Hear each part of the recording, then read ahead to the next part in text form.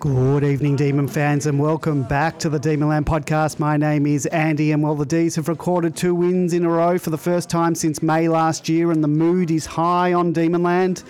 Joining me tonight is long-time Demonlander George. Good evening, George. How are you?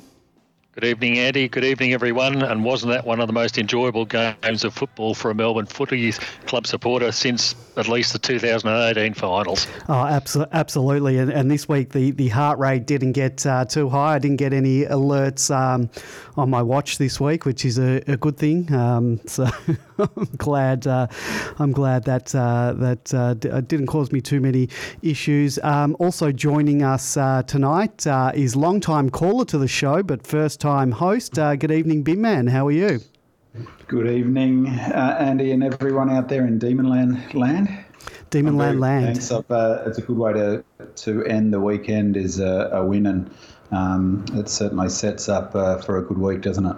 It certainly does, and there'll be plenty to talk about tonight. And it always is more enjoyable to talk about the wins than it is the losses.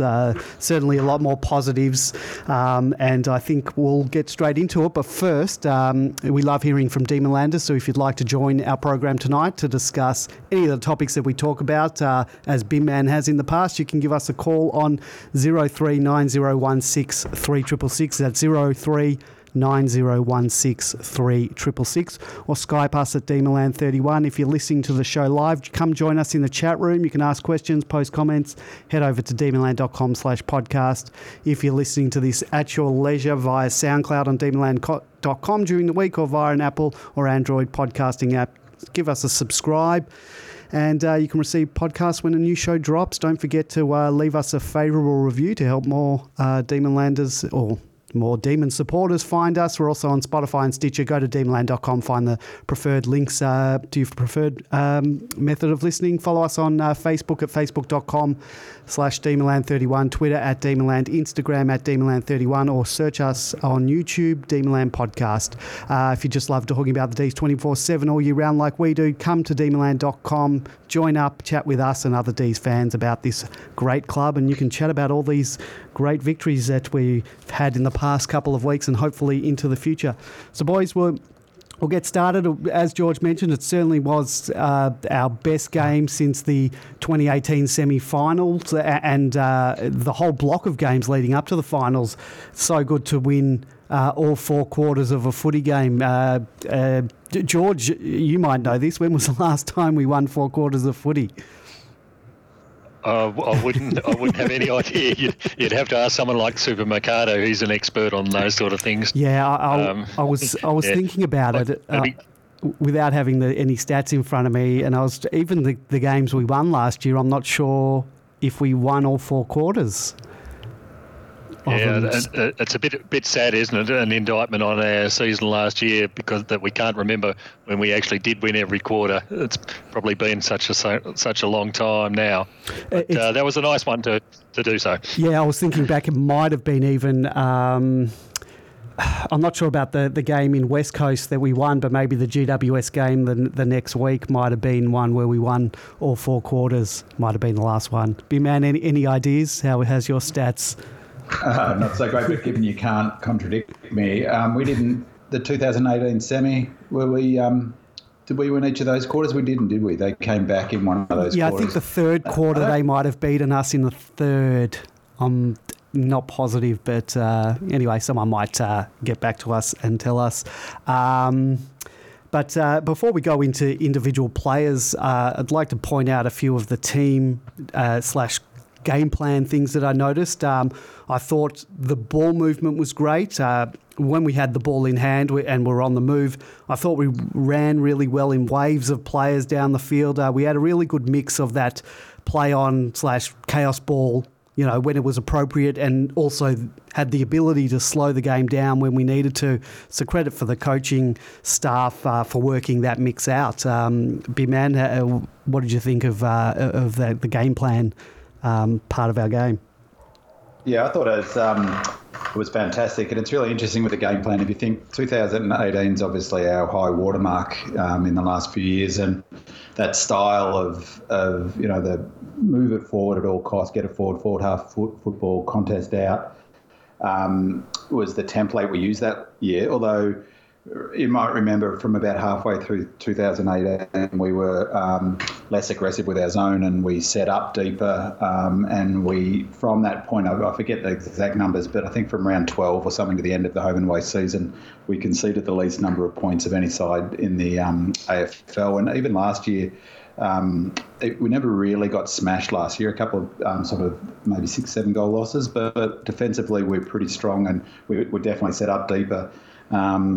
But it seems to me that tactically they've sort of moved to a model where they've introduced a bit more tempo football. They've still got that, Goodwin's core is that contest out forward half football. And as you say, I think what the big similarity for me to 2018 was that running in waves of 2 or 3 players with a player either side of the ball carrier that can be given off and often was, and getting those goals out the back. When was the last game that we got 4 or 5 goals out the back of, a Joe the Goose kick like one Wiedemann got? Yeah, I can't remember the last time sort of that happened on a consistent basis. I think we've been trying to do that. It just hasn't worked, just because everything's fallen down all over the field. But yeah, you're right. We got back to playing the way we want to play, but also with that ability to slow it down and not just go, not have the tachometer as they were annoyingly talking about it last week's game. That wasn't going, we sort of measured when to use that. And as the boys sort of play a bit more together, hopefully, it works out well.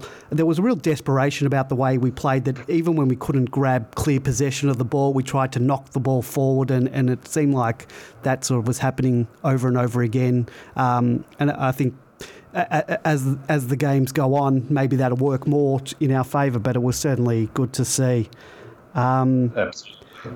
The thing that was striking in that first quarter is, even when they got their first goal and they missed an absolute sitter to the young player, I think he was a first gamer, hit the post from 30 metres out, would have put a couple of goals up. But even, I don't think we scored our first goal for 15 minutes or maybe 10 minutes of that quarter perhaps.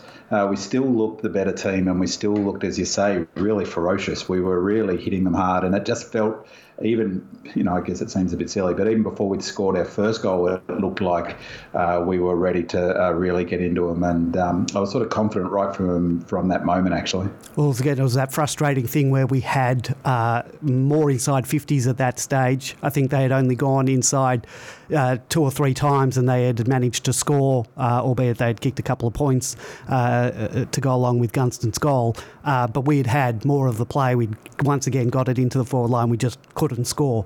So I thought we were in for one of those frustrating days, but luckily it didn't pan out. I thought, George, what do you think to our disposal? On the whole, I thought it was much better. Lowering of the eyes, the delivery into the forward 50 was much better. Still a few disposal issues present. A couple of, errant handballs here and there and a couple of dinky kicks. But on the whole, it's been a lot better the last couple of weeks. Yeah, I think the important thing is the structural changes that Goodwin has embraced since certainly that game against Geelong. And it comes back to a couple of simple things I think that Craig Jennings had proposed. Firstly, was setting the defensive structures further back down the field, not leaving those holes that were so evident in the Geelong game. But there's a couple of flow-on effects from that sort of thing. Also, two genuine forwards enables Max to go into that back line, and we saw how many times he took intercept marks to deny their opportunities. The back structures are nice and solid. The introduction of Oscar into the back line, I think, has made a huge difference. And all of these things, all of the attacking moves and the runs through the middle and the cheap and easy goals that we were getting were all coming from attack further up the field. Our ability to actually get our hands on the ball at that half-back line and deny them and then mount some really serious attacks. So I think there's the whole stack of things that flow from that. You've got plenty of time and vision when you haven't got any opposition players in your face all the time. So the kicking becomes better. It's just one thing after the other as a result of a few simple changes. And And I think if we stick to similar sorts of plans, that we'll see a lot more of that, which is entertaining football to watch for all of us. Apart from the fact that we win the game, so that's even better. I also thought, our defensive zones are working a lot better. Best I've seen it this year and in a long while. And we can go more into the defence later on when we sort of talk about individual players. Our forward line pressure, in fact, the pressuring and tackling all over the field was absolutely immense. And Jack Viney can take a bow for leading by example. It was just our ferocity was great to see, Bin Man. I'm sure you'll agree with me there. Absolutely. Just on that, I think that you're spot on with the defensive zones, and I think that sort of goes to my point about midway through that 2018, Goodwin really focused on that zone and working it out. And again, as much as last year was just a shocker, and as I made the point often enough, was that to me that the large part of that was injury related. We never got blown out, and they still work very hard on that zone. And you look at the strongest teams now; they just don't let opposition score. And I think that really is the sort of, I guess that's the modern linchpin of footy at the moment, isn't it? That zone and defensive work that just makes it, impossible to score. And, with the kicks to Gawn, geez, you'd be just ropeable if you're a Hawthorn fan. But the thing with that is that we just didn't allow them it's a bit hard to see on the television, but, we didn't allow them to cross. We didn't allow them to switch across to the fat side. We covered those short kicks and we basically forced them kicking down the line. I mean, surely they wouldn't have willingly wanted to kick it to Gawn all day. And just from there, I think that you can create that wall that they just, at one point in the fourth quarter, it just didn't look like they were going to score a goal. But as you say, a big part of that is that ferocious tackling. I think at one point it was 8 tackles inside 50 to 1 pretty early in the game. And we talked last week about the value of Cozzy and Hannon, and both of them were just sort of causing havoc down there. So I think that's the Melbourne game plan, the one wood, isn't it? That ferocity, and some of the tackling was just unbelievable. I'll play devil's advocate here for a second because, look, there's no doubting that ferocity sort of put them off their game. But I reckon the opposition weren't much chop. So not saying we didn't play well, but how much of it is, the opposition playing badly? Like within about 10 minutes, we had stopped them playing the way that they wanted to play. And then after that, some of their ball movement was like our ball movement circa late 2000s, early 2010s, when they had no movement whatsoever. There were no leads, no options, but that's obviously we were sort of forcing that on them. The injury to O'Brien certainly didn't help them, but what are you going to do? That's just bad luck, and that can happen to any team. But how much of it was our pressure, us sort of shutting them down, and how much is it of them just not being much chop this year? I think it's certainly the case that Hawthorn aren't much chop. I think McAvoy was the barometer of where they stand at the moment. He was just awful, but he's been awful in a couple of games this year. They were trying him down in the back line to fill a hole at one stage until Segler got injured. But it's just not the Hawthorn team of old. Burgoyne is suddenly slow, and he was caught to give us our first goal. Didn't see him for the match. I think that successfully, particularly from my perspective, they blanketed Smith with Brayshaw and Vandenberg on the wing. All of a sudden, there's no avenues that Hawthorn have traditionally used to get the ball down the field. And even when they get the ball down the field, there's no longer any Cyril Rioli up the other end, and no rough heads and of those ilk of players. So we're just seeing a shell of what Hawthorn used to be. But just as equally, we had to do the work to stop people like Smith and cut off those options, because they would readily have gone to their kick and hold sort of tactics, but we just didn't give them the option. They were forced to go down the line time and time again. Yep. So we contributed to it, but they're only a shell of the side that they used to be, even from last year.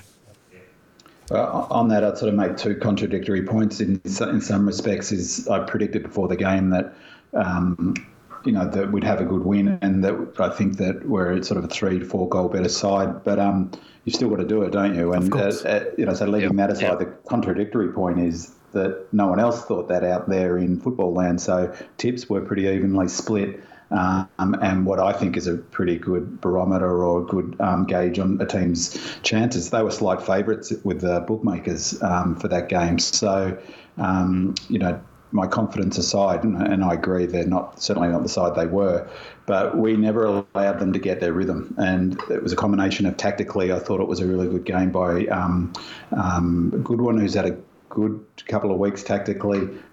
Physically, we just smashed them. Definitely hurt them having O'Brien. That really threw them, I think, in terms of their own structure.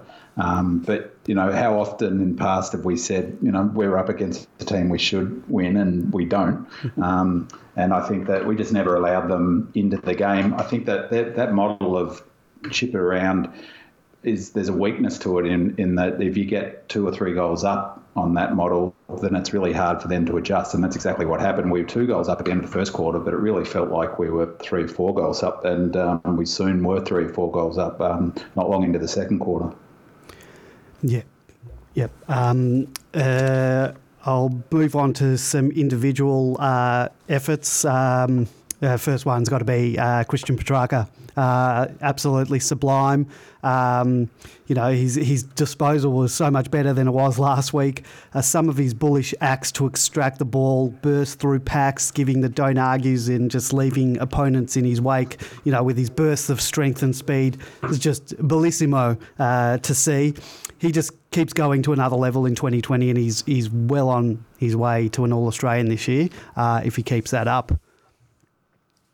He was immense, wasn't he? And I was trying to think, I was talking to a friend. I can't recall a player similar to Petrarca at Melbourne. And it's a bit of a stretch, but Rhino Richards was the last player with his sort of combination of speed and power. And Rhino Richards wasn't as good a player as Petrarca is, but we haven't had too many of those. I guess haven't been too many in the AFL, to be honest. But that combination of power, strength, but also his ability to read the play, I think he's just terrific at sort of intercept and knowing how to sort of put himself into spots where he gets the ball. Yeah, I'll ask both of you. There were comments by Shane Crawford about him being one of the best players, certainly the most informed players in the competition right now. And I'd say in terms of right now, definitely those comments are bang on. I don't love the pressure that those comments sort of bring, but I love that Track's now in that conversation. I don't love the comparisons yet to Dusty, just because Dusty's got sort of a mantelpiece of some silverware and medals and trophies and all that to sort of back up his recent achievements. But I love that he's in that conversation. I hope he can sort of match Dusty in the coming years. George? Yeah, I have to agree with a bit, man. It's been a long time since this club's had a player who can rip a game apart. Yep. And he's exactly that, and that's exactly what he did on the weekend in conjunction with Max, of course. But, boy, he just ripped that game apart. And the last player that I can remember who had that capability was David Schwartz. Different players, but both that ability just to completely turn a game off their own individual efforts. It was very, very pleasing to see, and I think that it was really that last mark that he took in front of Sicily. Now Sicily would have demolished anybody else in that situation, but Tracker just leaned back on him and just gave him nothing. So, and you could just see the frustration in Sicily, apart from the fact that they were losing badly. You could just see the frustration of Sicily in that circumstance, because he knew he was playing on someone seriously good. Yeah, I think he thought the ball might have gone over his head, and Track just found that extra stretch to get it. A couple of important statistics on Track: the 29 disposals, 16 contested, the 1 goal, the 3 goal assists, and what's more impressive is the 14 score involvements. That's just immense. I don't really follow that statistic too much, but whenever it sort of pops up, I really take notice, and that's just incredible. I would love to know sort of what how often that happens, what players like Dusty, because I don't follow that stat, would love to see what they get at their best as well. I'm not saying that they don't, but pretty impressive. He's contested stats were through the roof as well. He's got 16. I looked today at his stats and he's up. I think he's averaging 24, nearly 25 possessions a game, up from 21 last year. And you've got to remember it's shorter games. Shorter game, 16-minute quarter, so 20% less game time. Yeah. Last year, he played 70% forward, 30% in the midfield. It's exactly the opposite this season. He averaged 0.9, just under a goal a game last year. He's already 1.1 this year. I mean, he's just in a rare form, and he's the sort of player with his strength. I mean, you couldn't really tag him out of the game because he just goes. He's going through tackles at the moment in the way that, maybe Dangerfield can and Martin, when he's up and going, can, but not many other players can sort of break through at the speed he can. Absolutely. The other thing that I think Petracca's done is he's improved his kicking dramatically. You recall last year and the year before, particularly, he had that really high ball drop, and he would have struggled. With the goal that he kicked from just on the 50-metre mark this week and the one from just outside last week. In previous years, he would have struggled with that with his ball drop, but he's changed that for the better, and he got up both of those scores quite easily. But just as equally was that absolute worm burner that he kicked to Wiedemann in the second quarter. That was something spectacular to watch on its own. It's from 50 metres to absolutely drill it down Wiedemann's throat from that distance, just above. Barely a metre off the ground, was just spectacular to watch. It wasn't, and not even off a step. He didn't have a step. He just sort of pivoted it on his foot. He sort of looked. He obviously knew that Wiedemann was in the square and pivoted, and just punched that ball. And obviously had to clear Frawley. And that was something else. He did one later in the game, which probably didn't get as much attention because the game was done and dusted. I mean, the timing of that goal was fantastic because it sort of kept the momentum going. It was, I think, only in the second quarter, wasn't it? But the last one he kicked to Fritter was just unbelievable. He was on the boundary. He was under pressure from the fella behind him tackling him, and he hit a pass to Fritsch, who was running directly towards the goal. He had two Hawthorn players he was running towards, and somehow or other he weighted it so well that Fritsch hit the ball without even breaking stride and straight into an open goal. It was just unbelievable. And the one that he did to Wiedemann, I don't even know how he knew Wiedemann was there, because it didn't even look like he even looked in that direction before he got the ball or once he got it. So just incredible. We'll move on to Gorney. Perfect captain's game. Dominated all game in the ruck and in the marking all over the ground. Put on an absolute clinic for McAvoy. 22 disposals, 16 contested, 8 marks, 6 contested, and the 27 hit-outs, but also 2 of his own centre clearances, which he's just sort of growing in confidence, sort of even with the ground ball. You notice he picks up the ball a lot off the ground, so he's just absolutely immense as well. What I wanted to go ahead, Jude. You go.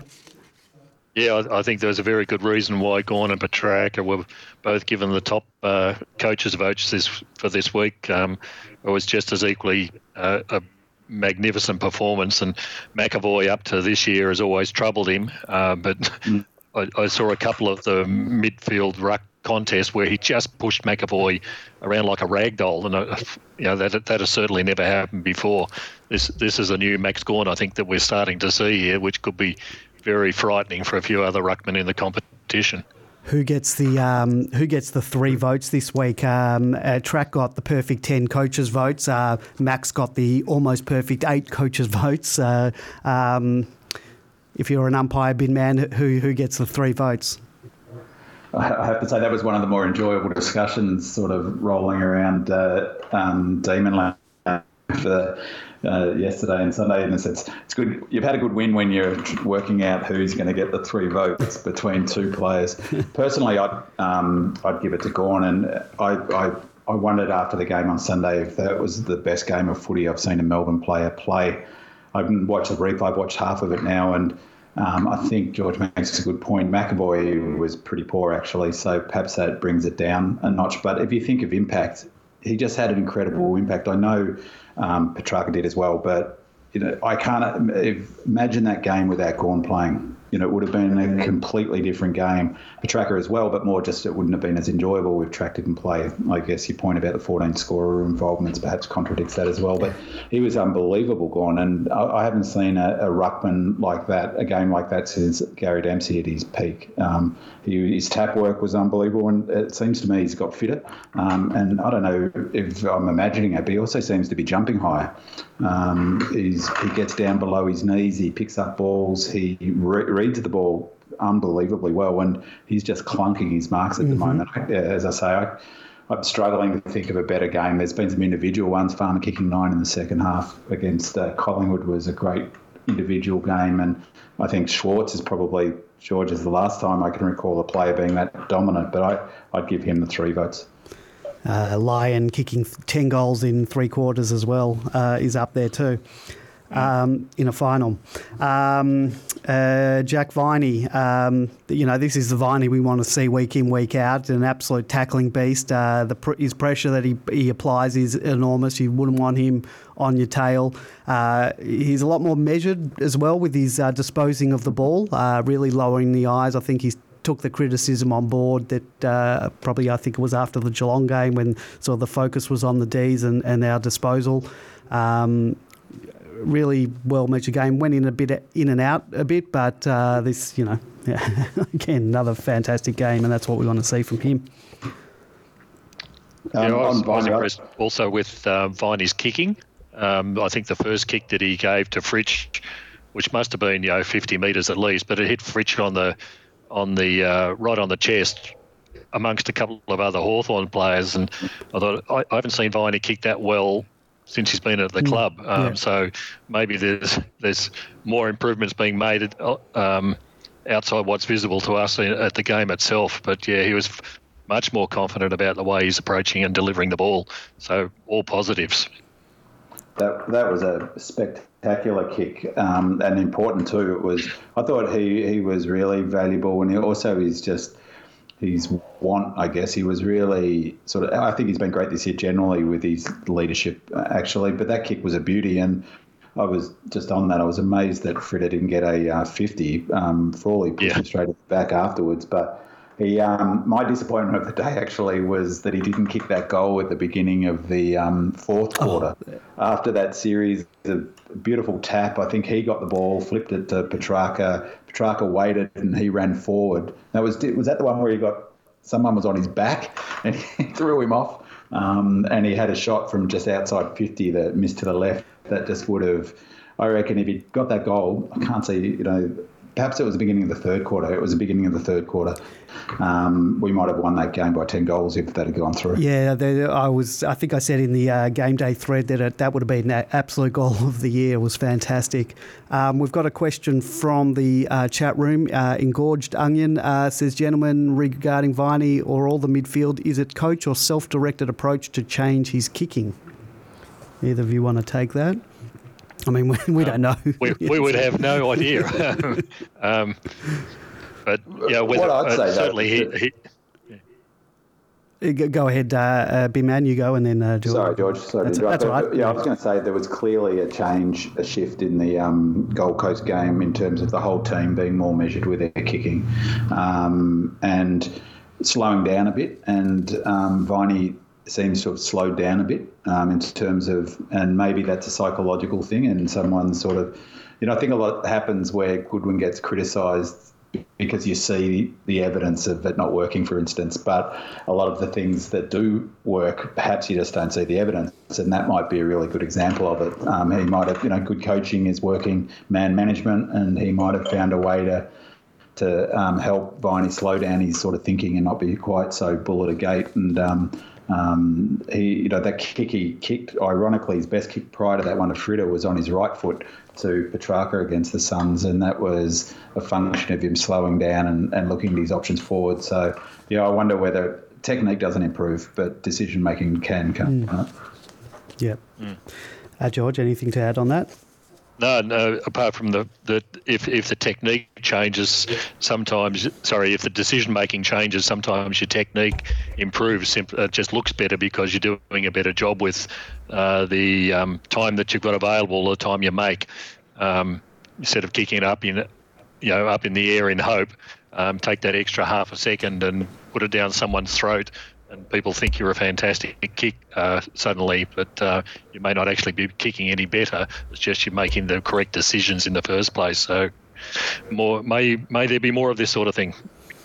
The other factor with the kicking too, I think, is that there's been noticeably less kicks to that 30 metres out directly in front, which even if you get it there, it looks terrible with the opposition market, doesn't it? And so it's not always necessarily a function of a bad kick. It's just that bad decision to put it into that one spot. There's 6 opposition marking for defenders. So, I think that credit where it's due for across the board, actually.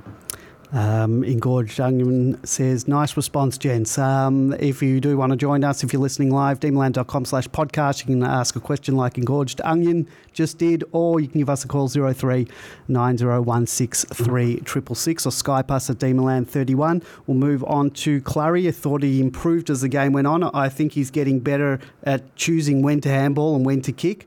A couple of his disposals were shockers. There was a dinky kick in the middle of the ground, and there was that handball to a stationary Max Gawn who wasn't even looking. But he just adds to that midfield that just seems to be purring along at the moment. Bin Man, Clary, thoughts on him? Yeah, look, it was great to see him get some value out of his effort, because I think his effort's been there this year. It's a bit what we were saying with the combination of I don't think his kicking technique is great either. He tends to helicopter it a bit, and his decision making has been a little bit sort of off in the last year as well, but this year. But I thought someone's got in his ear and said, we want you to get the ball forward a lot more, and maybe just asked him to focus on that. And with that change, I think he's a lot more damaging, even if he does helicopter. If he helicopters at 60 metres down the park, it clears the congestion, and he gets some value for his effort, because there's one thing you can't sort of knock his effort. And the other thing that there has been a knock on him is his defensive running, and that's something it's quite hard to see on telly, but he seemed to be really working hard. He's not the quickest player, but he seemed to be working hard defensively with his running, so that's terrific. Yeah, I must agree with the thing you mentioned about on the TV. That's the one thing that I've really missed not being at the games. Obviously missed not being at the games in general, but the fact that you cannot see what's happening around the field, and that's what I like about being at a game live, particularly at Demons games, because you get to see what else is sort of happening, what the options are upfield or behind the play, and you obviously don't get that on TV.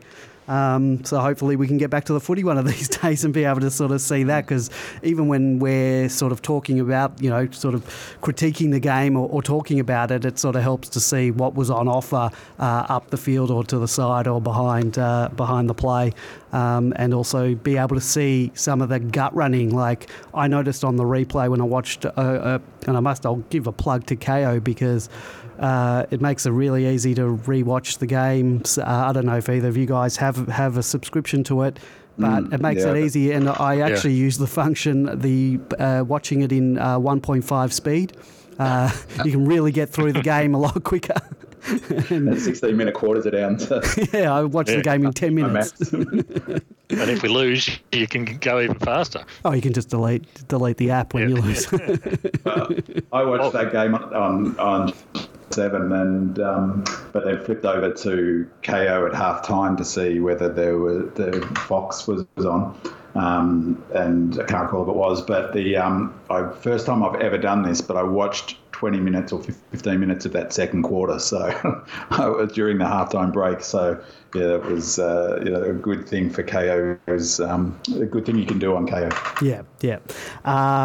Yes, George? They can send us some sponsorship money now, can they? Yes, please. Yeah. Well, I got sucked into that $2 deal that we had earlier on, and then I got charged $25 the other day. Just add it to paid off. It's worth $25. Yeah, well, yeah, absolutely. I've just now got to get rid of Foxtel that I've been meaning to get rid of because don't really use it much. While we're talking on Clary, do either of you think that the addition of Petrarca into the midfield in particular this year has resulted in Clary having a lot more freedom? I've noticed that he's getting a lot more of the ball on the outside rather than him being the one with the head down over the ball trying to fight for it all the time. I think that's been huge and really important for his game, and he's freed him up a bit. And I think the same is true of Viney, because Viney wasn't fit for a big part of last year and was in and out and not the sort of ferocious player he is this year. And I think that's a really good point, George, because he does look a little, perhaps that's why he's been a little bit more, being able to be a bit more damaging and offensive with his kicking. And it must help having a beast like Petrarca actually getting the pill and feeding it to you rather than him being all the time. Yep. The other thing about Oliver, though, is the umpires hate him. He just never gets a free kick, and he seems to deserve quite a few, but perhaps that's my Melbourne bias. It's going to be interesting when we start coming up against some opposition teams. We'll talk about the fixture that's been released, and we're playing a couple of the top of the ladder teams in the next few weeks. But it'll be interesting to see what they do in terms of matching up with our players, whether they go the tag on Petrarca because he's sort of the flavour of the month. But that'll obviously free up, because it was always Clary that would sort of be the one to maybe get that hard tag. So it'll be interesting because you tag Petrarca and you might let Clary off the leash. So, yeah, that's going to be interesting in the coming weeks. We'll move on. Can I just make a point about tagging? Sure. And the point you made about not being at the game? And I would really miss watching the game, as I think I've said on the podcast before. I like to sit at the top. I always sit at the top of the Ponsford stand at the G. One of the reasons I like that is being able to have that high view across the ground and seeing the running patterns. But also seeing who's running with who. And I could not work out who was on Smith. I've AFL.com have got that AFL Pro. I'm not sure if either of you have ever used this. No. Brilliant. I watched all of Petrarca's involvements for the game. It was like watching some sort of Demonland porn or something. Wait, what is this? It's on AFL.com. It's called AFL Pro. Yeah. And you can watch, I presume it's sold to the clubs. It's a function for the clubs. And you can watch, it has vision of every involvement in the game that a player has for every game for the last 4 years. Really? Every player? You can put a player in, name in and get their involvements? Every involvement. And they're 1%, and not just their possessions, they're 1%ers, tackles, mistakes. So he might have had 40. Are you talking about stats or vision of it? Vision. Wow. It's called AFL Pro, and if you go to AFL.com, you need to be a Live Pass member, and if you're a Telstra member, speaking, you can do it. And so I looked at a number of players, including him and Oscar McDonald, and I do it regularly. And I haven't done so much this year, but it's fantastic. So every single involvement, and I tried to work out who was on Smith. And for the life of me, I couldn't because it didn't look like there was any regular person. I thought it might have been Harms, and it wasn't. Harms was on someone else that looked like it, and it wasn't. Then I looked at Smith's footage, and I couldn't work it out. And the player who was closest to him most was Viney. And I wondered whether Viney spent a bit of time sitting on him, but it was incredibly difficult to work out who was on Smith. So, perhaps they didn't run anyone with him. Otherwise, there would have been footage of him being tackled all day. I only saw Smith. Basically, he actually had very little involvement in the overall game, so perhaps that's why there was no little vision. But I only noticed that they had Vandenberg and or Brayshaw on his wing, certainly at centre bounces. So they might have varied that up a bit. But the fact that Smith had so little involvement in the game and so little effect, I think, was a real credit again to the coaching staff and whoever the players that were that they had on him. Well, I watched all of Smith's involvements for that reason, trying to work out who was on him, and I think 3 of his involvements were in one chain. one chain of handball that they scored in the junk time goal in the last quarter. So it was, I think he only had like 7 or 8 involvements for the whole game, and 3 were in one chain. Yeah. Interesting. I'll have to check that out. I'll move on to Harley Bennell. I'll declare it now. I love Harley Bennell. He uses the ball very well. He always seems to have more time. I said that last week. I did not have any doubt that he would kick that goal that he kicked when he was on the run. It was usually I'm like, closing my eyes, but I absolutely knew he'd kick that. Links up beautifully with the teammates. He's slotted in really nicely. Just love everything that does, and I don't even think we've seen a fraction of what he's capable of. And very excited about the prospect of having him in the team, and hopefully his body holds up, and it looks like so far it is. Yeah, he's fantastic. He not only in the skill levels, but even at this stage, and you've got to remember he really hasn't played football for almost 3 or 4 years. This is only his first couple of games back, but I just like his involvement as well. The second goal, I think, was it Viney kicked the second goal. The other half of the tackle was Harley Bennell, who took I think it was O'Meara's hand out, didn't allow him to get away, and then Viney tackled the player. So I just like his work around the ground, even at this stage in a new team for him. His vision is just superb. That pass of his when he was sort of free at 50 coming into the 50, and he passed it off to Pickett, who was all on his own, was just brilliance, not just the delivery. And it was nice to see him getting that relatively easy goal from about the 35 on the run, all on his own, because he certainly put in the work in all sorts of other aspects of the game. He deserved it thoroughly. A couple of things. That goal, I was speaking to a mate of mine who's a D's fan, and I said to him, I can't, 9 players out of 10, probably more if that's possible, of Melbourne, I would back 50-50 from that spot, even though he was under no pressure. And like Gord Junion has said in the chat room, and Andy as well, I had no doubt he was going to kick it. He balanced, took that 2 steps, and I had no doubt whatsoever he was going to get it. And that was a pretty unusual feeling to have about a Melbourne player running the goals. I have to say, I had to check what jumper he was wearing. The other thing, a few weeks ago, you guys were talking about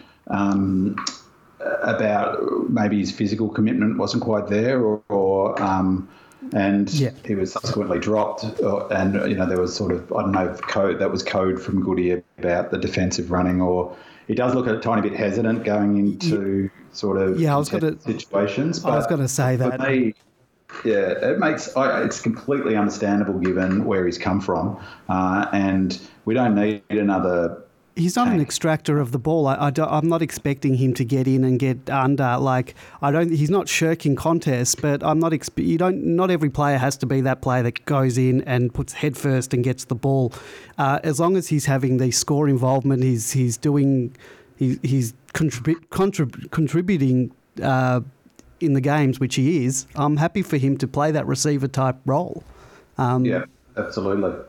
And I mean, I think it's, as I said, for a fella who's been out of the game for the length of time he has, and who is, the last thing he wants to do is get injured, obviously. So it's sort of understandable to an extent that he'd be, not hesitant a tiny bit subconsciously. And, as you say, I want him delivering inside 50. I don't want him doing what Vandenberg does. Yeah. They're like yin and yang. He can tackle, but he couldn't hit the side of a barn in that game. He was terrible. His kicking was appalling.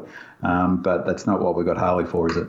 Yeah, well, that's exactly right. And I did watch him for that. And if you do watch the replay, you can see he sort of stays back a bit when the ball is there. But there are other players around who are going in, and I don't have a problem with that. I think he seems a little tiny bit like he struggles to get down for that ball in front of him, and I wonder whether that's around his sort of nervousness about his calves. Could be. It's not just when he's thinking, it looks like he's worrying about contact. It seems like he just struggles with that or maybe, when you see a play coming back, like Lever when he was coming back from his knee, how they seem to hesitate wanting to do the turns. So I wonder whether that's a factor. The other thing about Harley Bennell was interesting, you said KO, is on telly you don't see the stuff that happens during the while the ads are on, obviously. But when I watch the replay of that game on KO, they have the full. They keep talking through the break, so they don't have the ads. And there are a couple of times they had a shot of him and Melksham, I think, talking during the halftime break, and the discussion looked about the game. And he's also really good with Cozzy, and so I think that perhaps his leadership might be something, quiet leadership that he's bringing to the club that maybe people hadn't expected from him or thought that he'd bring. Yep. Agree, 100%. Speaking of Cozzy, he's just getting better and better. That little shimmy and 360 blind handball on the 50-metre arc was just poetry in motion. He's kicked 2 goals this week. He's not getting a heap of possessions, but he's sort of doing these like small acts. He's that pressure acts. He's always there. I think it's only a matter of time before he breaks the game open and does those Cozzy things that we've just seen glimpses of. But I'm very happy with him so far in his development. Yeah, I used the term last week. I think he just terrifies the opposition defenders. They've got to be looking over their shoulder all the time when he's around. They're starting to get the message that when he's around, you've got to be careful, which is a great situation for us to be in. I was really impressed with that last goal that he kicked, though, that Bennell kicked to him. It was absolutely, utterly straight through the middle, no questions, it was just pure footballer class. And we're going to see some wonderful vision of him in the future. So it'd be nice to get back to real footy to see it live. Yeah, to agree on that kick. There were 3 Cozzy highlights for me in that game. Not that little dance step. That was kind of weird, actually. I don't know what he was. He got rid of 2 players, though, didn't he, in that situation? And got the ball to Jeddah, who almost kicked it to Wiedemann, who's almost took the mark, and we might have got a goal out of it. So yeah. So the 3 highlights were that kick, and the camera angle was terrific. As you say, it just went dead straight, didn't it? Like completely like a die. And was it his rundown or attempted rundown? He seemed to be going so fast that he couldn't actually stop. When he tried to run down Day, he must have run 50 metres and made heaps of ground on him when Day was trying to run it out of the ground, and sort of slipped. He didn't hold the tackle, unfortunately, but it just would have been fantastic. And then the goal that he kicked, his first goal, it was sort of a weird scissor kick, but it went about 30 metres past the goal. Like it went high and long and just off a sort of half step, and he just really got great purchase on it. And I think we're going to be enjoying him playing, as you say, George. I can't wait to see him at the G. Yeah, so he's only had 6 possessions, but he's had 4 score involvements, which I think's important. And I'd just like to see him stick a few tackles. There were a few that he sort of got his hand onto them, but sort of didn't stick them. And I think that'll come with strength and experience. But very exciting. And he'll get a few goals where he, like a couple of times he hit the pack and didn't quite come off, but he'll snag his share of crumbs where he just sort of comes through a pack and grabs it. And Exactly. That'll come. I'm not worried about that. And the other one that I was very impressed with, Jackson, he's starting to hit his straps, got a lot more of the ball, took a few strong marks, and even if he didn't clunk it, he was competing and getting the ball to the ground so that the small forwards could pounce. His rucking isn't quite there, but I think that's, a bit of strength, will come with the strength and experience. But I love his ability that if he doesn't win the ruck contest, he's able to still rove the ball, in those contests. And, I was excited by his game, and I'd like to see him get a few more games on the trot to find his feet. And we'll talk about this in a minute, about his selection next week, which might be interesting, particularly if T-Mac's fit. And we'll talk about Wiedemann next, and then we might bring the whole T-Mac thing into it. But Jackson, Binman, thoughts on his game? Yeah, I mean, it's a bit like the first game, but better, obviously. He didn't sort of stats-wise, he wasn't super, amazing. Yeah. But like you, I wonder whether that was the whole sort of motivation in round one was energy with Bennell and Cozzy and Cozzy played that game and Jackson. Round two, I should say. The round one. It is the energy he brings. He brings a real energy, and I have to say, we'll no doubt touch on it with selection next week. But Tom McDonald hasn't brought that energy, has he? It's not just the sort of he's marking or whatever. It's he's got an effervescence about him that must bring his teammates up a bit. And I really like the way he got up and down the ground. He was a problem for them because he was a match-up problem with his height. Yeah. And I think you're being a bit tough on him with his ruck. I reckon his ruck craft is actually really good. And if you watch him, he's really trying to work Palmer. And, I mean, he's certainly got the best ruckman in the league helping him there, hasn't he? So I think it was more the like the boundary throw-ins where it's a bit more physical body on body, not the one-on-one, not the centre of the ground ball-ups. Well, his leap's so big in the centre of the ground that, it gives the opposition coaches a problem because go and rest. What do you do? It's the time to rest your own ruckman with 16-minute quarters. There, you can't really run. You can run your ruckman all day, but you want to give him a chop out from Gawn. So the obvious thing to do is to correspond when he's resting. But can you afford to do that when you've got a fella who can jump over the top of all of your ruckman, let alone their second best ruckman? Yeah. George, anything on you want to add on Jackson? Not a great deal. I think, again, we can be excited about what we're seeing already. I was impressed the very first play involvement that he was in. He was going for a mark in a pack, and he hit that pack absolutely as hard as he could. And I thought, this kid's going to be trying from day one. There wasn't any holding back or being worried about his own welfare. And that's a great sign to see in someone who's either a forward or a ruck. He's going to provide us with something special, and he's got the athleticism. That when he was involved in that link of handballs up the middle, and then the delivery into the forward line that we got. I can't remember who finished up on the end of it. It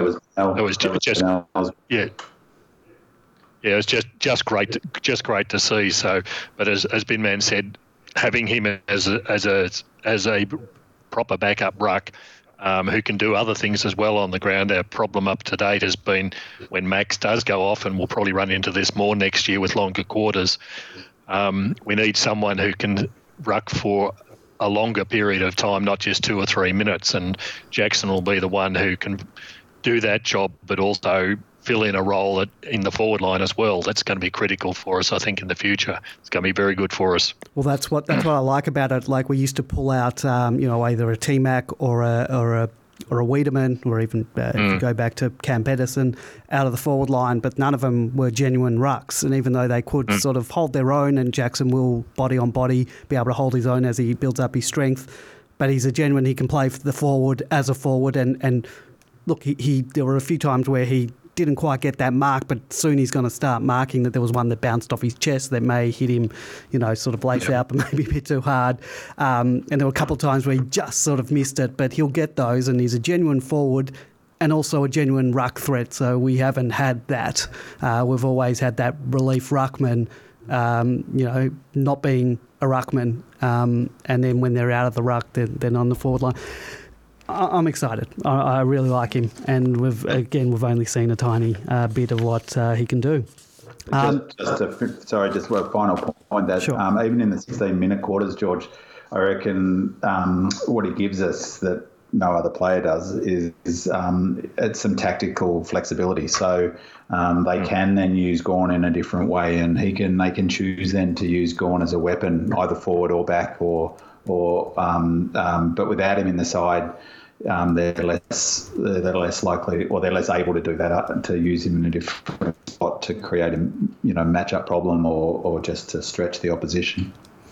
Yeah, this is the value of having those two tall forwards at least, and you've got Wiedemann and Jackson who can do particularly a forward role in the ruck. It just leaves Max that kick behind play, and he doesn't have to run all over the ground. Yeah. So maybe that's another reason why Max is looking fitter than before. Is because he's not having to cover the miles. So it's a big positive for us.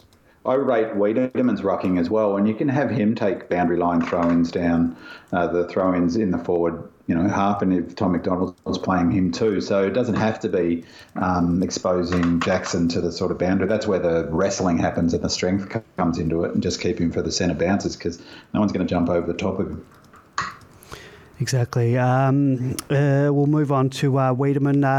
Very impressive game. He led beautifully into space. He's tough in the contests. I loved it when he got absolutely poleaxed and he got straight back up and even played on. The 3 goals, which could have easily have been 4 or 5, missed a gettable 1 or 2, and he gave that one off to Jackson. Excellent game, which is exactly what we want from a key forward. He was good, wasn't he? I was a bit when you start watching their game and watch the replay, I think, I don't know why I was worried at that stage, but I was a bit annoyed with 2 bits of play that he did. He had a beautiful kick in from, I forget who it was actually. Maybe it was the one where Cozzy had set that up to Jeddah, where he had his defender underneath the ball and just couldn't push him under it and dropped that mark. I thought that's one a good forward would swallow. And then he was a bit unlucky when I realised on the replay, but, the old rule play to the whistle when Frost of all players ran off him and went up the other end. Fortunately, that was the play where a young fella hit the post from dead in front. But for me, that was a pretty bad start. But after that, he competed super. He tackled hard. He really hit the packs well. I'm glad he got up from that sort of front-on hit that he copped because that looked pretty nasty when it first happened. So, I couldn't have been more impressed. And the other thing was his kicking was nice as well. So, took his chances. And I just feel like he's a real confidence player, a player that sort of needs to be up and about. And if they've got him in that headspace, he can start to fulfil his potential.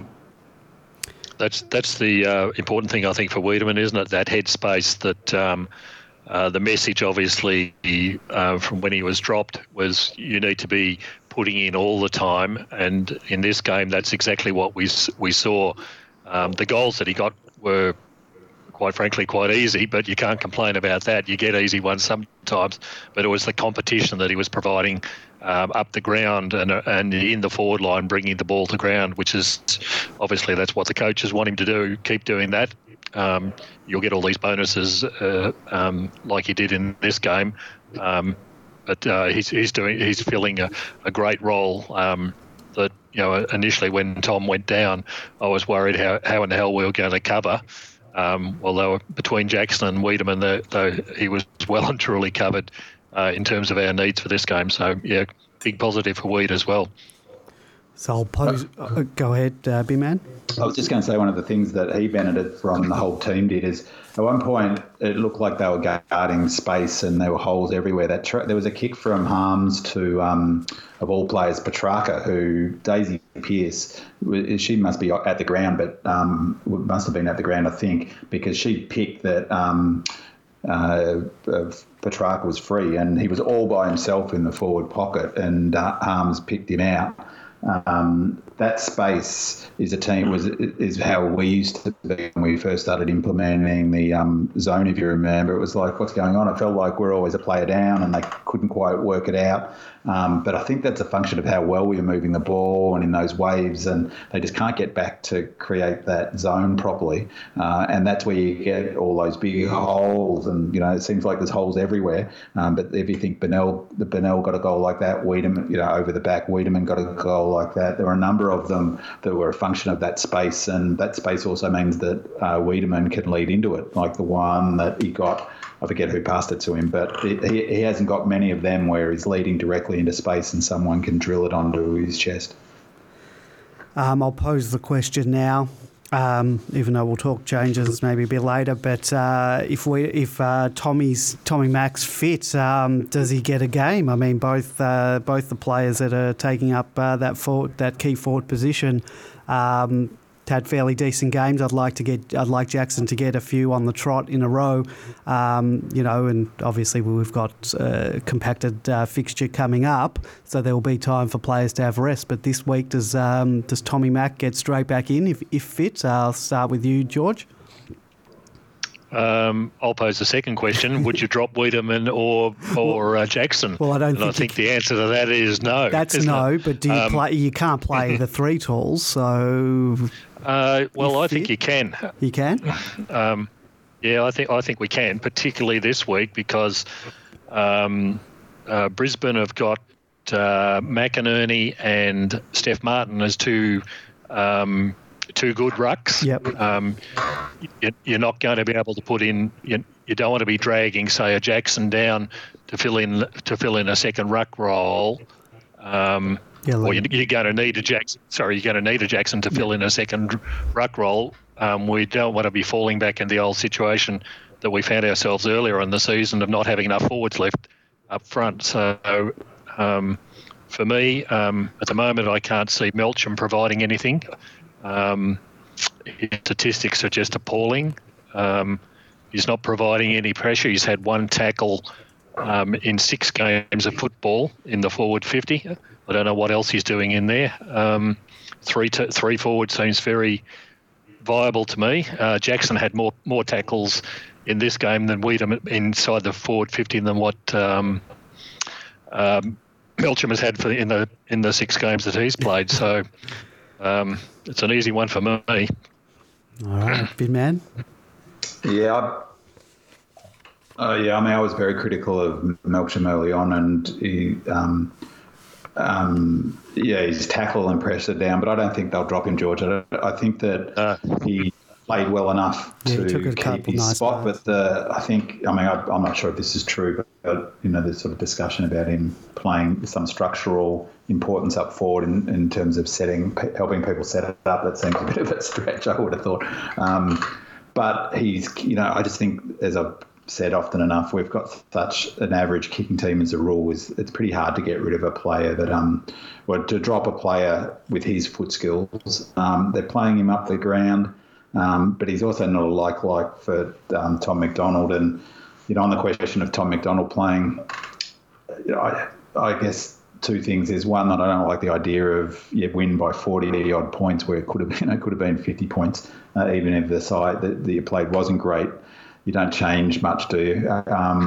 Can you play a third big? For sure you can. But I worry about Tom McDonald's mobility. And our game plan, when we talk about that running in the waves, and it's predicated partly in running up the ground in the waves, but just as importantly, running really hard to cover the outlet kick and to stop the switch. Without that, teams penetrate us. And to be honest, I think Tom McDonald's pace and his lack of mobility is a bit of a concern. All right, we'll get more into changes a bit later. Langdon, again, reaffirms our interest in him and why we went so hard. He adds so much to the team. He just runs and he runs and he runs up and down that wing. If you rewatch the game without the angst while you're watching it at the first time, you really see how much he actually runs. Even after he delivers, he runs up the ground to provide another option for whoever's got the ball at the time. He never or rarely gets caught. He uses his pace effectively, and he always seems to just create space. Like there's a guy right on him, but he just can do an arc around and just finds that extra couple of metres. And look, his delivery isn't perfect, but I don't think it's as bad as some people on Demonland make it out to be at times. It's certainly important in getting the ball forward. George?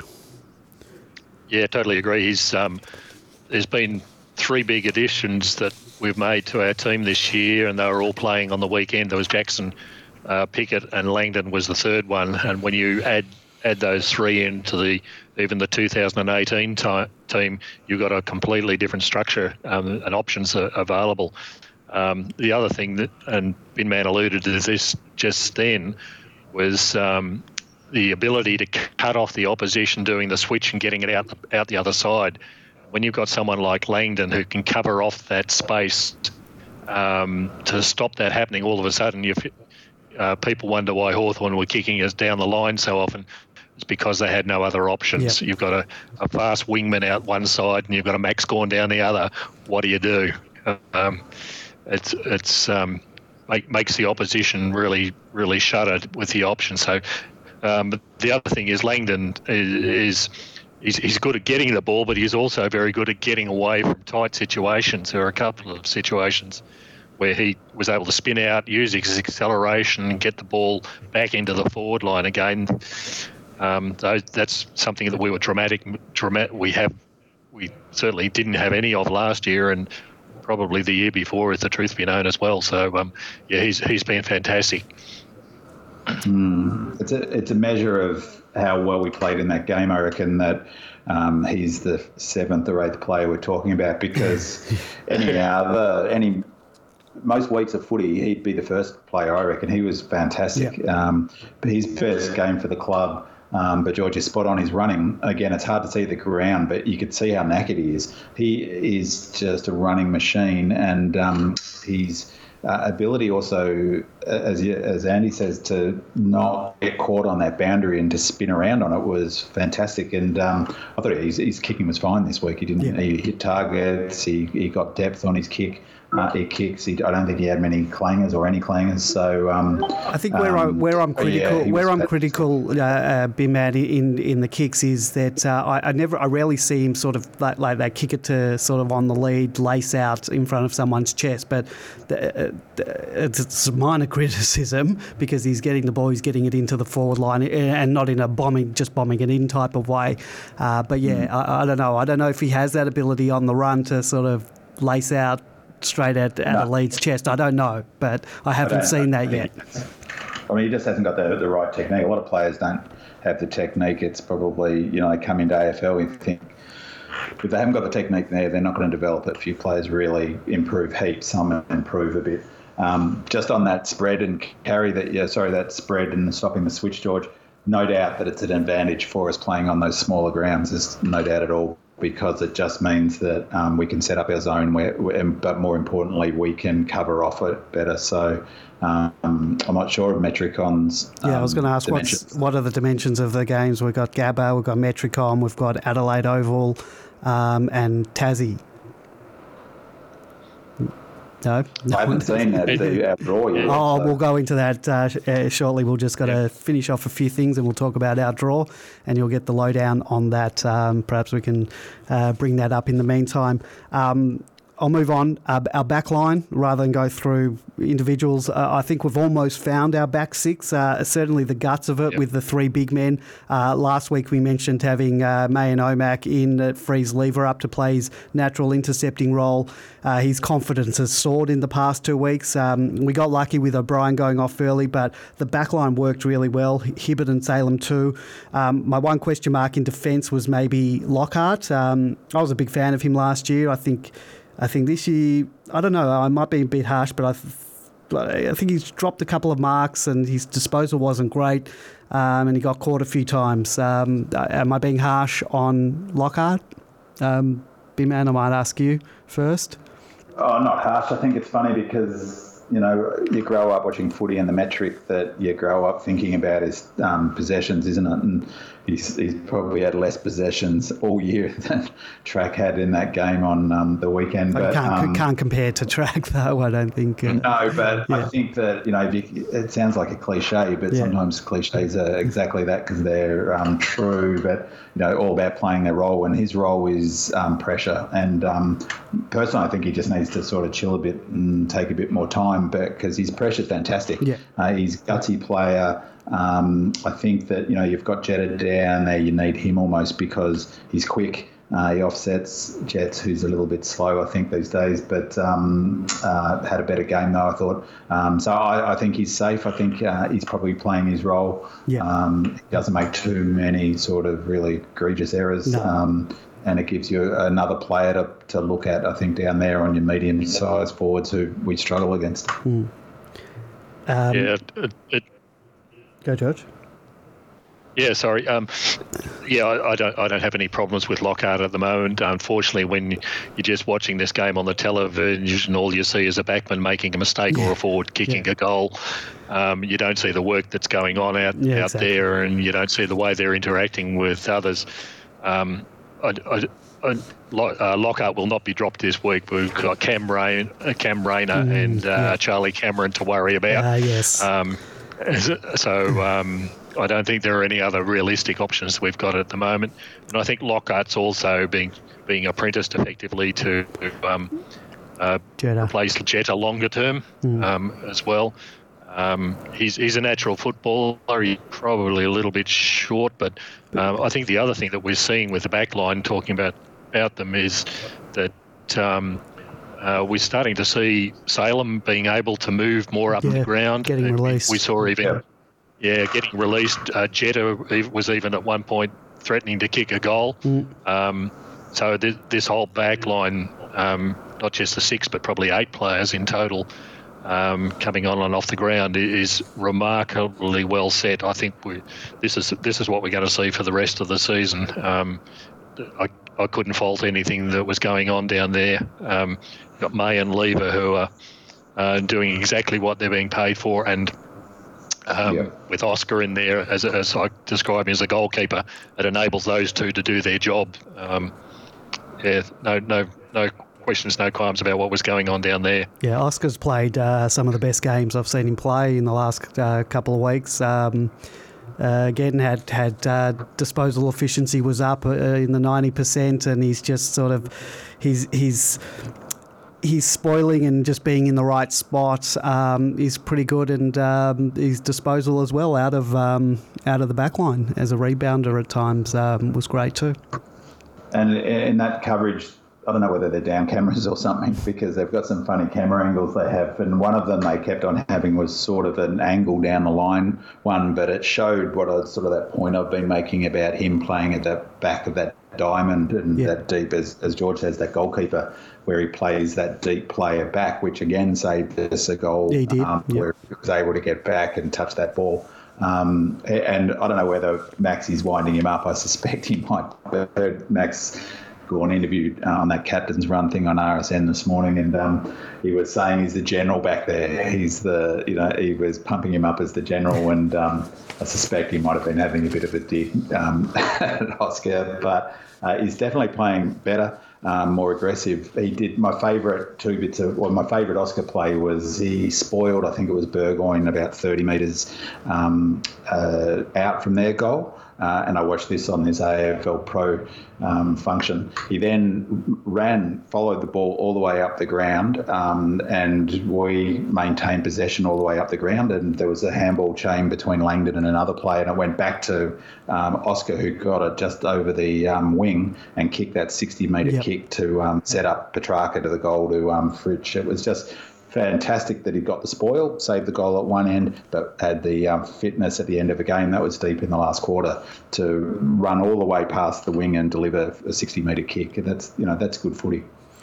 Yeah, it is. And I just had in my notes here, and you sort of touched on it earlier, Big Man, just about the defensive zones clearly working, because if you look at our opposition scores, this year's sides are really struggling to score against us, providing we don't turn it over, which in the past has been a concern for us, but I think last couple of weeks, not as much. Another thing, our accuracy in front of goal has certainly improved. 14 goals, 7, I believe we kicked. It's been 7 goals, 14 last 2019 for sure. So that's pleasing too. Another thing that I had written down, it was really pleasing for me that when Hawthorn started getting some confidence and momentum earlier in the third quarter, that we were able to respond and not only stem the flow, but to stop the bleeding completely. There are a lot of people in the live Demonland thread with the comments of, oh, here we go, which I think I might have said that as well, because we've seen teams be able to run over the top of us, and I had that worry, but that wasn't there this week. I was very pleased to see us sort of be able to stop that and not let them run all over the top of us, because at one stage it looked like they could have. We've seen that a couple of times now, haven't we, during the season? Sorry, what was that, George? We've seen that a couple of times during the season, where teams have come back and we've just held on, whereas certainly in years gone by it would have been, oh, here we go again. Yeah. So that's a great sign of confidence, but also the confidence in your own abilities to pull it out of the fire when needed. So can only be another positive. Big Man? Sorry, George. It's interesting you say that, because when when you direct messaged me before to see whether I could come on the podcast, I was thinking about the game and what my highlights were. And of course, Max and Track were right up there. But for me, that was my highlight. That was my biggest highlight of the game. Was not that we stopped them, but really how we did it. And I think that harks back to the discussion at the beginning of tonight about our tactical shift. Is that what we're able to do was to get the momentum, to stop their momentum first, and we did that with tempo football.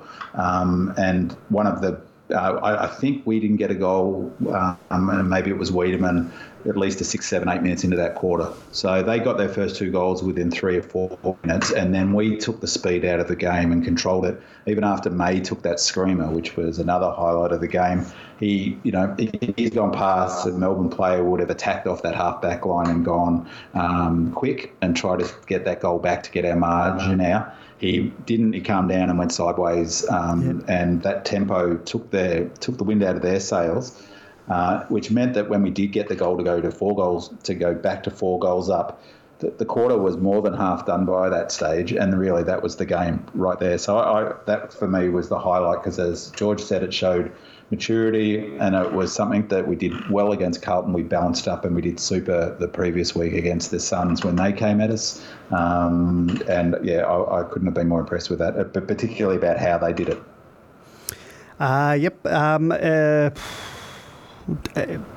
We talked about sort of changes, but can you see any other changes being made, T-Mac aside? Anyone to come in to match up with Brisbane?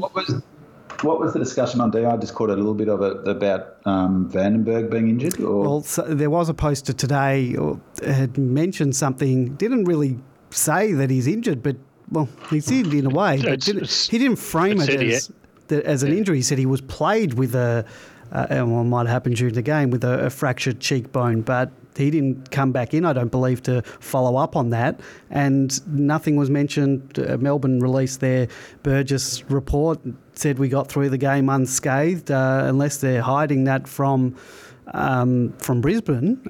I don't know. I would have thought with a fractured cheekbone, if that was true, that there's no chance at all he'd be playing this week. In which case, why would they cover it up? It'd just be a fact of life. So, fractured cheekbone, you put a plate in, don't you? So you're going to be out for a couple of weeks, and then the plate usually has to come out again. So yeah. Maybe it was a typo and he meant that he fractured someone else's cheekbone. The guy who posted it has had good mail in the past. I just sort of went through it because I sort of remembered his name, and he was one of the guys who had mentioned how it hasn't been announced yet, but all the other players who were hubbing in Melbourne, so to speak, were left in Melbourne, the Pruses, right, the Bedfords, those guys, that they were all going up to the Gold Coast to await our team joining them there. And I think there was some other thing that he had mentioned. So he's had some good mail in the past. So his post was, guys, it hasn't been reported yet, but to show you how tough and committed to the cause that Aaron is, he suffered a triple fracture to his cheekbone early in the second quarter. And despite blood trickling continually down the inside of his nose and throat, he totally downplayed the knock and kept playing, and you wouldn't have known he'd had that if that's the case. Was even the only player to go in and remonstrate with Stratton after the crude knock on Weed. You could see why the coaches and teammates love him in the side. So that's all he said. He hasn't mentioned whether the guy's going to miss or there's a chance to miss or he's having surgery. So there was none of that information given, and then nothing from the club either. So who's the poster? Goodwin Dees. Uh-huh. Yeah. He's had a couple of good mail stuff. So he has, nothing huge, but not like just that. Someone trolling coming on and saying some nonsense. I wouldn't disregard that info at all. So I believe the info, but a triple fractured cheekbone, that's serious, and you would think Melbourne would have said something rather than hiding something. If that's the case, I don't know. And I think play through it. Is it like, can you be half pregnant? Can you play sort of pregnant, sort of fractured? I don't know. we'll see. Watch this space. So I don't know, but barring no injuries, because Burgess did say we got through unscathed. Any other changes you can see to match up with Brisbane? I can't see any realistically. My one about Melksham would be the only one, but to bring Tom in, but can't see any other. Can't see a need for any others. The backs are pretty well covered. Let's hope Hipwood doesn't pull 5 out of his bottom again. Yeah. Who played on him last time? Was Petty was playing that time? I remember there was that was the game I think where May and Frost sort of had the bit of that argument at one stage. So we definitely had Petty and Frost back there. So the team will look a lot different with Lever, Omac, and not sure if Lever played that day. The player that must be feeling like wonder where we'd now get back in is Rivers, because I can't, like George, I can't see a change being made. I don't know why you'd sort of what their motivation would be. Maybe Tom McDonald in, but then you're going to lose someone. So maybe Vandenberg comes out for Tom McDonald, which wouldn't be too bad a sort of swap, I guess. They're not quite like for like, but obviously, they've got 3 bigs, haven't they, the Lions? But Rivers was hopeful to be getting a game, before the end of the season again, of course. He'll definitely get a game, and look, I think we'll go into it now. We've got our fixture for the next 4 weeks after the Brisbane game has been released, the round 9 to round 12. I believe, including the Brisbane game, we're playing 5 games in 20 days. So we've got this week, and then round 9 we play Port at the Gabba on Thursday the 30th of July. So that's coming off a how many day break? We've got Sunday, Monday, Tuesday, Wednesday, Thursday. So we've got that 4-day break. At what time is that game? They're all TBC time, but I'm assuming if it's Thursday, it'll be evening. Then round 10, we go to Adelaide to play Adelaide at Adelaide Oval. I'm hoping that they get a win before then. I really don't want to play Adelaide not having a win. That's my veil of negativity coming down for this week. If you saw Adelaide play, I know you wouldn't worry about it. I know, but I'm thinking 2019 Demons, anything can happen. Hopefully that's not the case. So we've got Adelaide. That's on the Wednesday, the 5th of August. So we get that 6-day break after the Thursday game, but we do have to travel. So I'm assuming it'll be a fly-in, fly-out. But because it's probably Wednesday, do you reckon they're playing those during the day? They couldn't. That would have to be at night, wouldn't it? For the broadcasters, if nothing else. Yeah. So it's at least it's not a day game where they have to get up at 5 a.m, fly in, fly out type of thing. So because I imagine they will fly in, fly out. I don't imagine they'd stay the night there. But I'm not sure what the deal with interstate travel. Round 11, we go to Tasmania. So another interstate trip. That's on a Sunday. So I'm assuming that will be during the day. What a happy hunting ground Tasmania for us over the last few years. Which one's Blundstone Arena? Hobart. Is that the one we usually play them at? Yeah. Yes, where the wind blows sideways. Yeah. So we've got that on a Sunday. That might be a fly in, fly out, but I believe North Melbourne. I think someone said where are they in Maroochydore as well? Are they based there? So at least we'll probably be on the same plane with them in and out. So both of us have a similar thing. That's on the Sunday after so Wednesday, Thursday, Friday, Saturday, Sunday. So that's another 4-day break. And someone's posted later on, I'll go into that, of what our oppositions, what their breaks are like before we play them. After that is the round 12 game against Collingwood at the Gabba on a Saturday.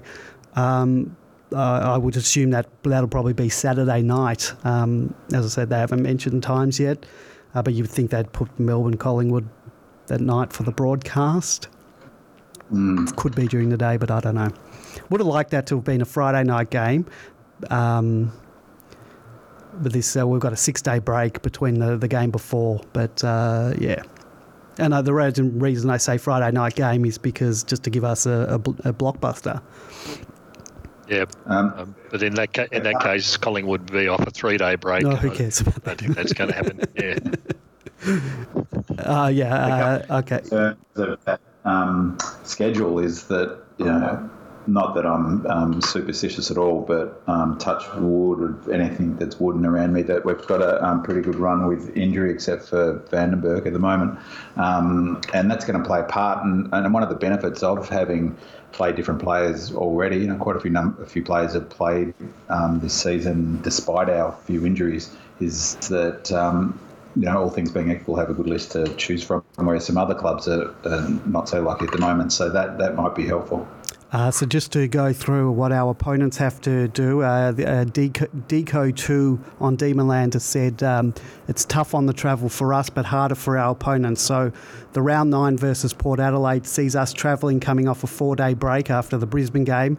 Port get a 5-day break, but are travelling from Adelaide. He reckons that's about even between the two of us because of that. Round 10 versus Adelaide sees us travelling to Adelaide off a 6-day break. Adelaide are coming off a 4-day break travelling from Brisbane. He's rated that a win for us. Round 11 versus North sees us travelling to Tasmania off a 4-day break. North are also coming off a 4-day break travelling from Brisbane, but they play in Brisbane the week before. But if they're coming from Maroochydore, then both of us off a 4-day break. Coming from the same place on the same plane, that's even. But then again, they know that ground probably better than us. Round 12 versus the Pies sees us travelling to Brisbane, down from Maroochydore, off a 6-day break. Pies coming off a 4-day break travelling from Adelaide the week before. So there you go. That's not too bad. That's not too bad at all. If the North Melbourne Melbourne game ends in a draw, perhaps they could have like a table tennis championship back at their at Maroochydore to decide the winner. Here's what I don't like about this latest block that's been released. Lucifer's Hero has posted, have a look at Essendon's thing. Now, remember, we're yet to play our make-up game against Essendon. That's probably come in the next block.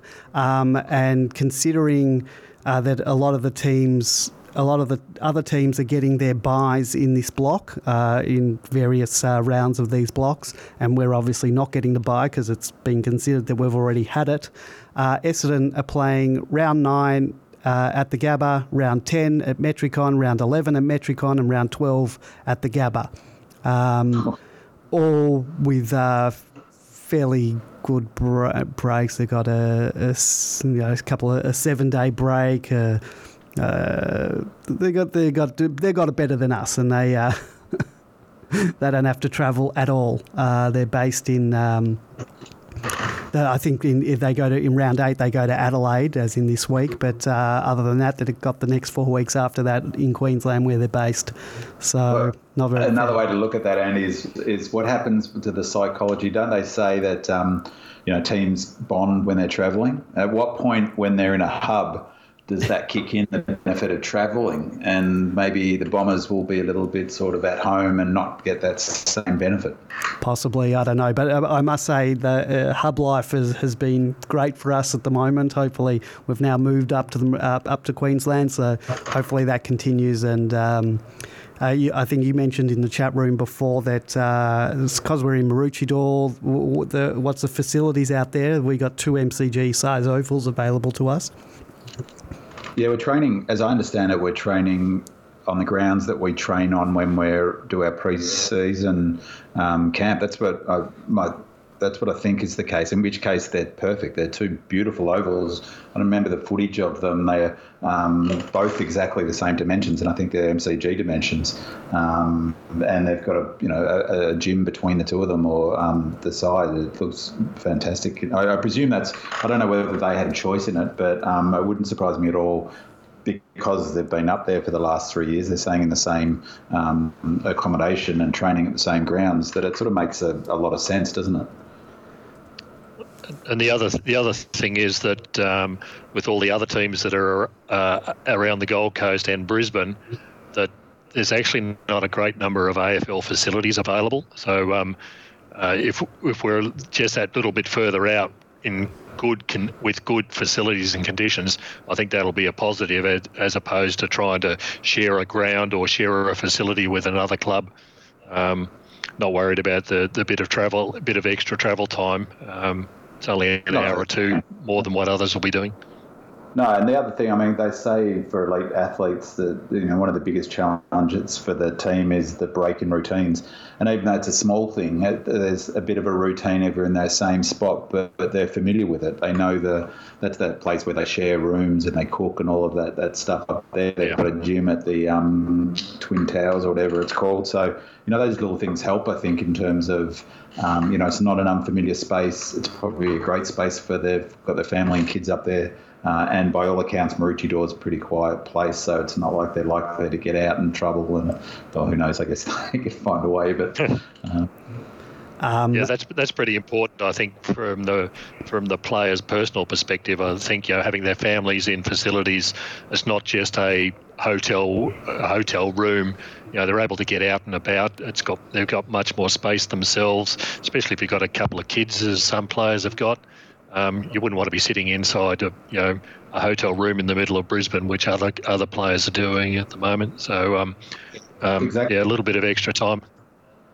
Exactly. They're like, from memory, I remember the footage of them where they had shots from inside. They're like sort of little apartments. So, I think that presumably they had a choice in it.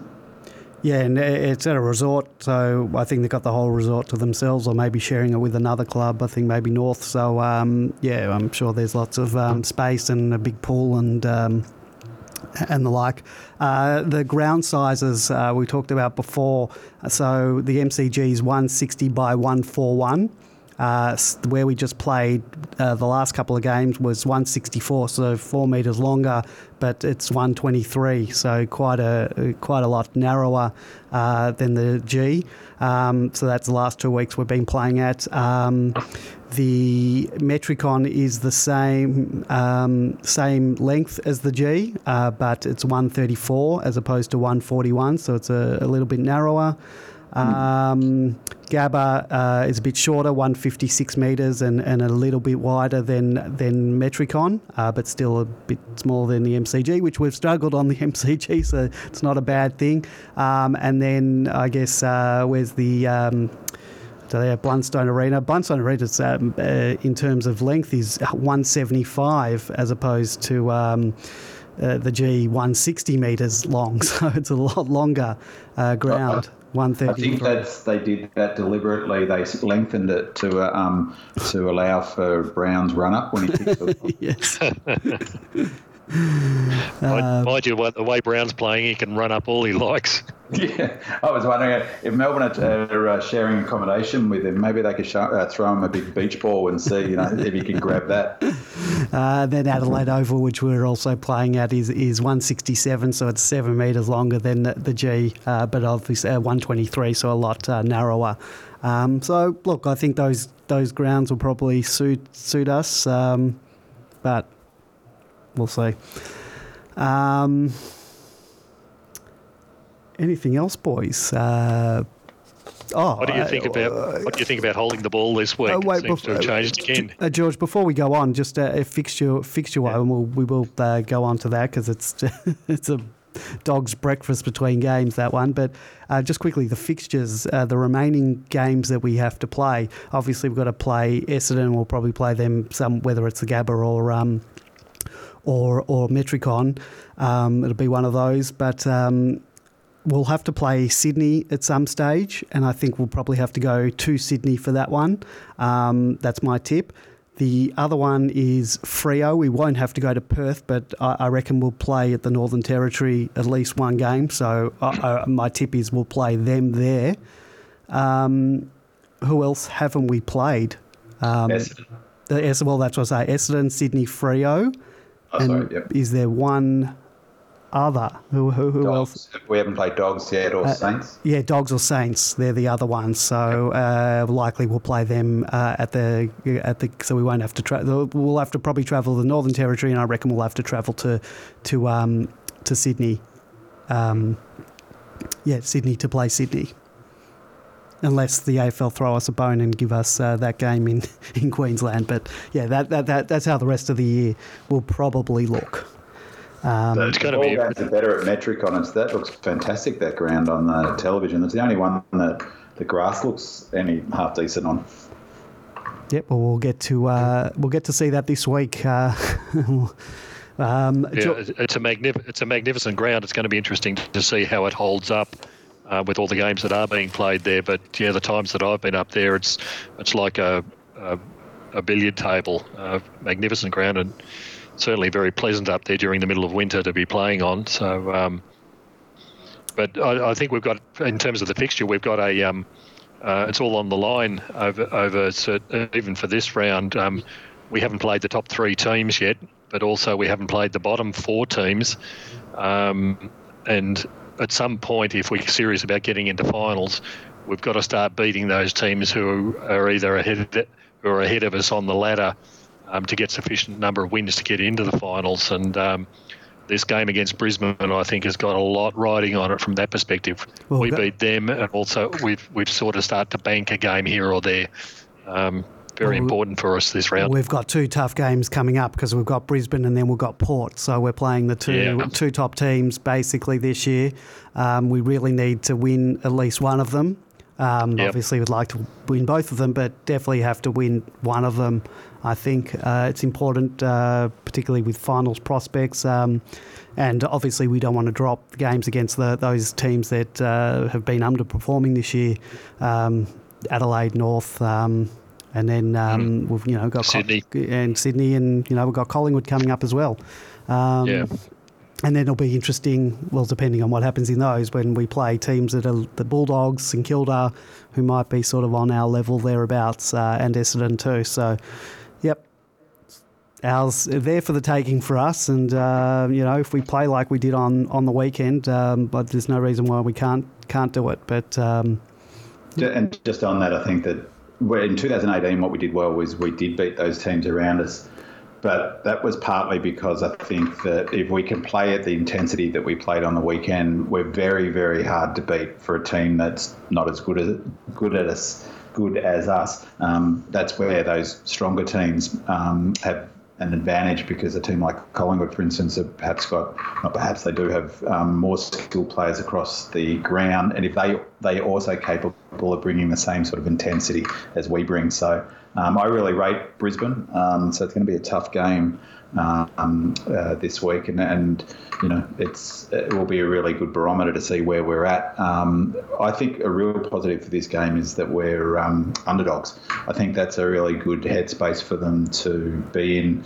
I think the odds are 220 or 215. So not overwhelming underdogs, but they're expected to win this Brisbane, so the pressure will be on them. And for me, they feel a bit like our benchmark team. We were well above them in 2018. They were super last year and have looked pretty good this year, but I think we should, if we're tracking well enough, we should be beating Brisbane.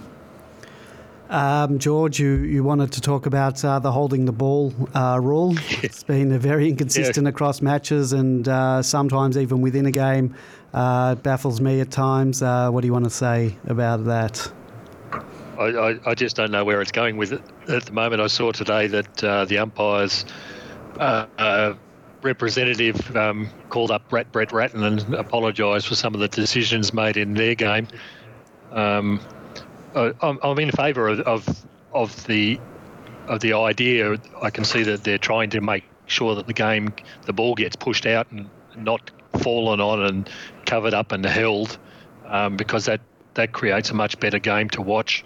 It's just the inconsistencies that are occurring between individual umpires, and you never know what's going to come out of a whistle decision, but hopefully they can get it right very soon. But yeah, I certainly like the idea of getting the ball out more often than has been in the past. I just can't stand the ball up after ball up after ball up with 36 players standing around it. That's not what we want to see.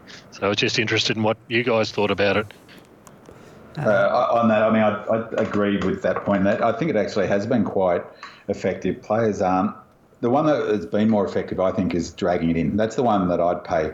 I personally hate it when a player gets driven into the ground and is given holding the ball against him. I just can't stand it. But it's that one where, like, Fritsch had the Hawk player with the ball underneath him, and they're the ones that should be paid. If you bring it in, it's your responsibility to get it out, even if you can't, even if physically you stop.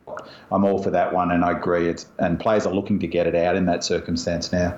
But for me, the inconsistency was summed up when Scully got caught by Viney and had plenty of time to get rid of it. And the umpire, Mike, captured the umpire saying, he didn't have chance to possession or something. He had plenty of time to get rid of it. And less than 20 seconds, the next ball up, 10 seconds later, someone got tackled who had less time than him. Yeah, and got the free. Yep. Got pinged. Yep. I thought the umpire was that was one of those classic umpire was making up for the free kick that he didn't give 2 seconds earlier. Had to have been. I assume it was the same umpire. It was exactly the same umpire. So what? Yeah. So that's where, as you said, George, that's what drives all fans nuts, is that inconsistency, isn't it? Yeah. Look, I just, for me, prior opportunity is a huge thing. As you said, man, the players that deliberately bring it back in and make no effort to get it out, they're the big ones for me. I don't like these ones where they've got no prior opportunity, they get jumped on, there's no possible way they could do anything, and then they get pinged. It makes no sense to me. And then what's his name? If for some reason or other he shits me, but he just beats us all the time. I can't even remember his name. Who's number 19 for Hawthorn? The guy he kicked at 60 metres.